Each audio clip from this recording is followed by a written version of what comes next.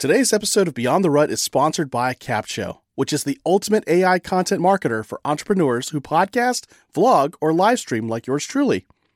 Stay tuned throughout this episode to discover more ways you can use CapShow for your content. For now, let's get straight into the episode. And so that's a perfect example. And I mentioned to this person, I go, there's a problem in your department somewhere, or maybe an adjacent department that you can touch. The goal is to just solve that problem and quantify what you did to solve that problem. Hey, Rudder Nation. Welcome to another episode of Beyond the Rut, the podcast that shares encouraging stories and practical tools to help pull you out of your rut into a life worth living.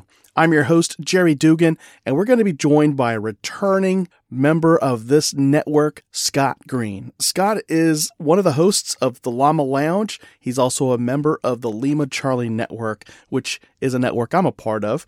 And he and I both have a career that is on the same path. We're both directors of organizational development teams. We help organizations build effective teams through communication, leadership development, and culture building. So, what does that mean for you, though? Maybe you're in a career where you feel stuck in a rut. How do you advance your career? Well, that's what we wound up talking about in this episode. We're going to share with you one key thing to focus on so that you can communicate better about the value you bring to the table and that people need to pay attention to you. And that is ROI.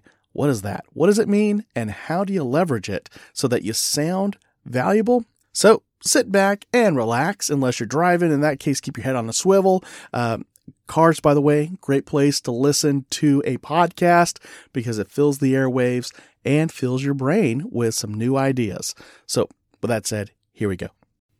Hey, Scott, you know, it's said if you find what you love doing, you'll never have to work a day in your life again. What are your thoughts on that? You never have to work a day in your life. That is garbage. Right? That's garbage because I love what I do.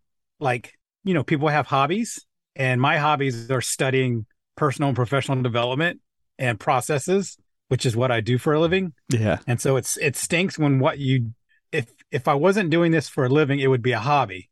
So what happened is my hobby became my full-time profession and now there's accountability to it. Mm-hmm. Right. Oh, yeah. Because like if you're doing woodworking or building a model train, who cares if you mess up, right? It's your hobby. So what? Yes. If I mess up in my hobby, there's some performance standards that we gotta discuss.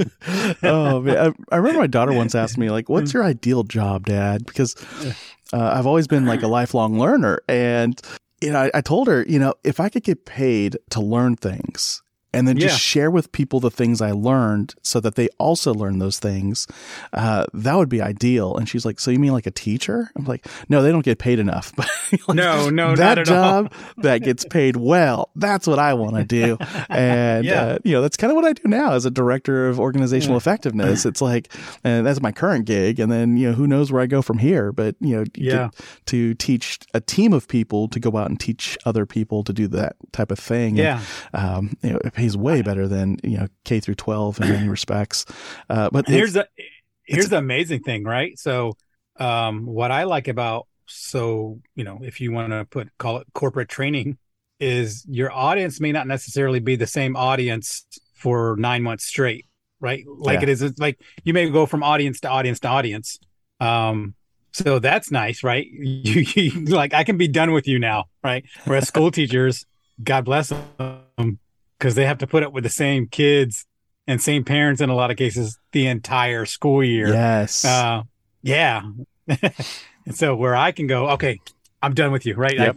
I've given you the training you need. Now I know it's different, right? In our world, we don't just do, I mean, we both work for organizations. So our clients are members of that organization. But back when I was in corporate training, it was great because I'd go in, do a workshop and maybe do a follow-up workshop. And that was it. Like I didn't, you know, call us back when you want to do more training, right? Yep. And then, you know, go ahead. Oh yeah, I was going to say on the same token of that though, like if you're in an organization and you have them for like maybe a training session this month, and then 4 or 5 months later you have them another training session, or maybe once a year, whatever it is, The harder part of that gig is you've got to justify the expenses and the investment. So at some point, you've got to show your organization the return on investment for pulling those leaders or those nurses or those city employees out of their jobs into a classroom. And then you got to show them that, okay, so you paid this much in salary for those folks to come to training. We paid this much for travel. We paid this much for materials. Oh, and by the way, there's Catering. my part, the catering. There's food. And then the underlying piece that you hope never comes up is like your salary in the whole picture. And then from there, you got to show that because we invested in this training, people were able to do this function or this task faster, more proficiently, which saved this much time in rework or customer complaints or loss or shrink. There's got to be some kind of business tie. So you want to show that your training impacted those things. But on the flip side, you don't want your training to be the sole reason why those things shifted. So you got to paint this picture of, I provided a piece of the overall pie that helped move the needle the direction we wanted. And so without me, you could not have done it. But it was not solely because of me, because if it's solely because of you, all of a sudden you also become the scapegoat. Well, if it doesn't work. Exactly. It was Scott's fault or Jerry's fault, or, there was no training, therefore it was their fault. And, so then there's the other piece. You always got to have the political side of it going well, that you got to work with your peers and your supervisors and their supervisors in such a way that when there is a training need, they call on you as opposed to not tell you so they could blame you later on when things fail. It's like, well, we would have done well if Jerry was available to do a training program for us, but he wasn't. He was so busy. It's like, wait, what? you never reached out. And they're like, oh yeah, we did. And then you find that passive email that really was their request, but it wasn't clear that's what they were requesting. That would be the downside. I think one of the tricks to that is the keys to having successful training plans or training programs or whatever you want to call it is to make it include some sort of project-based work in there. Right. Okay. So I just trained you on this process. Now your job over the next 90 days is to implement the systems, implement the ideas or concepts that we talked about in this training session, implement them in the next 90 days and see what you come up with. And what it does is it plays to that participant's ego because they want it to be successful, right? Wow, yeah. They because they don't want to fail. So they'll actually, and I'm not saying that everything that I discuss or present is 100% foolproof, right? You want people to put in their sort of their concepts as well, sort of marry their skills and talents with the processes that you are offering them. And so what it does is you give them an assignment and you go, okay, in 90 days, I want to see how successful you are. Yeah. I want you to show me how you save time, money, resources, improve customer morale and customer services. And so that's where you can sort of build in your ROI, right? Here's the training we did. Here's the training we provided. Here's the steps that we've given them over the next 90 days to follow. The challenge is up to them to do it and improve that ROI on their own. And so we've done that recently with where I work at. Municipalities are known for being sort of stagnant and archaic. And so when I got to my current role, I wanted to put together a process improvement team. And so, and the vision for this team was when different departments had challenges, when they were stuck somewhere, I would have this cadre, this cohort of people that I can go, hey, this would be a good person to help you solve that problem. So we sent them to training. We sent them to get some Lean Six Sigma certification, some yellow belts. And part of the certification process was they had to do a project within their own department and demonstrate how these processes save time, money, energy, resources. And we had one guy, and so we're going to be presenting these to our city manager here in a couple of weeks. And one guy alone, just his small project where he was looking at overtime, he was looking at the fuel that was being used on these different routes for vehicles. He saved the money on his 90-day project alone, paid for, if in a sense, the money he saved paid for the training for all 16 people in this cohort. Yeah. Right. So if I go, that's the ROI right there, right? Just his project saved that much money in the past 90 days. Now I multiply that by 16 or 15 with the other projects. Who knows where the outcome, that total number is going to come from? But that's when hey, morale is low in your department. I'm going to give you some training on how to boost morale. But over the next 90 days, I want you to do these weekly check-ins with your team. I want you to follow these steps and these procedures and utilize these tools that we're giving you. And in 90 days, let's do a survey with your team and see how well things are going. And of course, most institutions, they want to know how you're saving time, money, resources. But anytime you can quantify any of that stuff, it's great. It's funny. It's almost like you were in my classroom on Friday or Thursday when I did a resume writing class for new grad nurses who are now going to be applying for jobs, preferably with my organization, because we're the organization that trained them and got them their nursing degrees. And so we were talking through, and I think it's the biggest difference between a leader, an informal leader, and the hired help. In a sense, those two mindsets are very different. The hired help will write out a resume that says just their job duties. I was responsible for taking cash at the cash register. I was responsible for filling orders of customers. I was responsible for checking on inventory.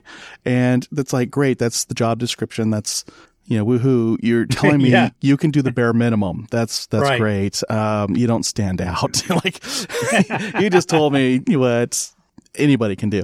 And so the people who stand out, the ones who start thinking like with a sense of ownership and a sense of pride, which also goes in line with that informal or even formal leadership mentality, is you start to measure things like the impact you had. So, you talked about sending, your students off to do an actual project and kind of report back with some kind of follow-up. So if you have a student who attends a training that's Six Sigma based, they round with their employees to find out what's working, what's not. And all of a sudden they uncover, like I know of an organization where I used to work that, we had this nurse manager, brand new to nurse managing, brand new to leadership. And the subject was rounding on your employees to see what's working well, what's not. And so she did that. That was her homework assignment. And, within 1 month, we came back together and she shared with us that she was rounding. And the thing that her employees were consistently upset about was that, they had broken equipment and, they only have they were asking originally for new equipment and they only had 2 machines that were doing the operation that they needed, the procedure. And she's thinking in her head, I just saw the financials in the assets book and I know we have 5 of these things. Where are the other 3? And so she was like, thank you so much. Yes, I'll look into this. And so she did some digging, found out that the other 3 were tucked away in a patient room that they never use because it's the patient room that they tuck away all the broken equipment. And she's like, why do we have that? Why do we have a room that has all the broken stuff in it and none of the broken stuff is off to biomedical to get fixed? And why is it we're complaining about needing more space when more space is right here filled up with broken medical equipment? And they came back with all this well, this is the way it's always been. Our old manager would just kind of shuffle things off into this room, or we'd be in a pinch and that's where we'd put it and we'd kind of forget about it. And she said, great, let's take all the stuff out of there and call biomedical and get them to fix it all. And so they did. And so it wound up costing just a few $1,000s for the repairs. And it was all internal costs. All right, well, biomedical fixed it. It would, this is how much labor and parts it took and it's all up and running. So they went from we're short on equipment and please buy more of these $100,000 pieces of equipment. And for a few $1,000s, they put all those pieces of equipment back into operation and they got a patient room up and running. And so now they're able to get more patients in at the same time. The working equipment got patients processed through faster. And so 30 minutes of her talking to different people on the floor led to cost savings of hundreds of thousands of dollars, if not millions, because you're talking about repair versus replacement. And especially with the ability to process more patients, Yes, revenue goes up. Exactly. You're going to And increase that revenue. so we came Yeah. back to that follow up. She had ROI in terms of cost savings of repair versus replacement and revenue increase because you had now one extra room that More could capability. Yeah. Yes, it was like 20 extra patients a day, and the cost of per visit, and she had all the calculations. So the point I'm driving home is the difference is now that leader can put on her resume that she brought revenue up by X number of dollars, brought costs down, and had provided cost savings of X number of dollars. And that's quantifiable. So when you take that type of information to somebody for promotion, like, hey, promote me. Here's the stuff I've done for the organization. Here's it quantified. And it's stuff that sounds better than just because I've been here for 10 years. Right. Yeah. I was recently in on a organizational development. I don't know if it was supposed to be a roundtable type deal. It was on LinkedIn, so it was web based, Zoom based, and there were some presenters, and it was a small group. So there's 3 presenters. There's probably about 15 or 20 of us total on there, and one of the participants, not a presenter, but someone just was chiming in and was talking about how they wanted to sort of elevate themselves in their organization, but they didn't know if their current responsibilities warranted that.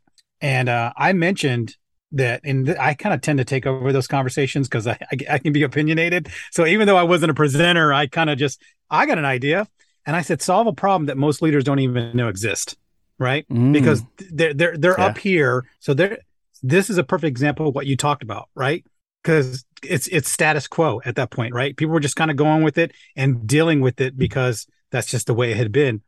And so that's a perfect example. And I mentioned to this person, I go, there's a problem in your department somewhere, or maybe an adjacent department that you can touch. The goal is to just solve that problem and quantify what you did to solve that problem. And that's how you elevate yourself, because most of the time people get so caught up in just the day to day doing the status quo that they don't think, okay, I need to step back and see what I can do to make an impact and make a difference. And the response was like, that's great. That's incredible advice. And I think more of us need to have that mentality that, hey, how can I improve things mentality? Because one, we're in a day and age, and this is the way I look at things, where I'm hiring younger and younger people who they're cause based, right? They're part of a cause, or and so their mentality and their mindset is, I'm here to make a difference, not necessarily here to make a living. And so you want to give people those opportunities to enhance the workplace or make a difference. And so I think for most people, it's just look for those little problems that can be fixed relatively quickly, right? A short win, low hanging fruit. And, you will blow some people's mind that, like, this process this lady came up with that you're talking about, it was basically just getting rid of junk. If you think about it, right? Yeah. We got junk. We need to do something with it and turn that into a revenue stream, turn that into improving processes. And so sometimes it's just those little tiny thoughts, but you have to have people that you work with that want to make that difference. And that's the big thing. So you heard Scott and I have a conversation about ROI as a way to make yourself a differentiator among a sea of applicants if you're applying for a new job, but also to show your organization the value you bring every single day. Now, that is very important because some organizations forget what they have and they risk losing you. And so when you go to negotiate a higher salary, a promotion, or you just want to talk about future endeavors within that organization or without that organization, it's important to know what is the impact you have on the return on investment, the bottom line for the organization. And that could be through, prevented expenses and costs, or growth in revenue, reduction in turnover, which kind of leads back to that first thing, reduction in cost, all those good things. So if you found value in this, hit that share button and share us with a friend, a family member, a coworker, or that neighbor across the street. And that'll just help promote this show and pay it forward all that good stuff. And now you can also go to the show notes at beyondtherut.com/327. There I'll include some tips on how to write an effective resume and some other episodes that just talk about how to propel your career to the nth degree and so much more. Now, I'm glad you joined me this week, and I look forward to joining you again next week. But until next time, go live life beyond the rut. Take care. You know, the best thing I love about Capsho is that they have one of the best communities ever. As a Capshovian myself, I always get invited to masterminds with industry leaders to get the insights and marketing strategies that take my business to the next level. Plus, they love surprising and delighting us. Go to beyondtherut.com/capsho, that's CAPSHO, and start your 14-day free trial with the Capsho team today and join me inside that community.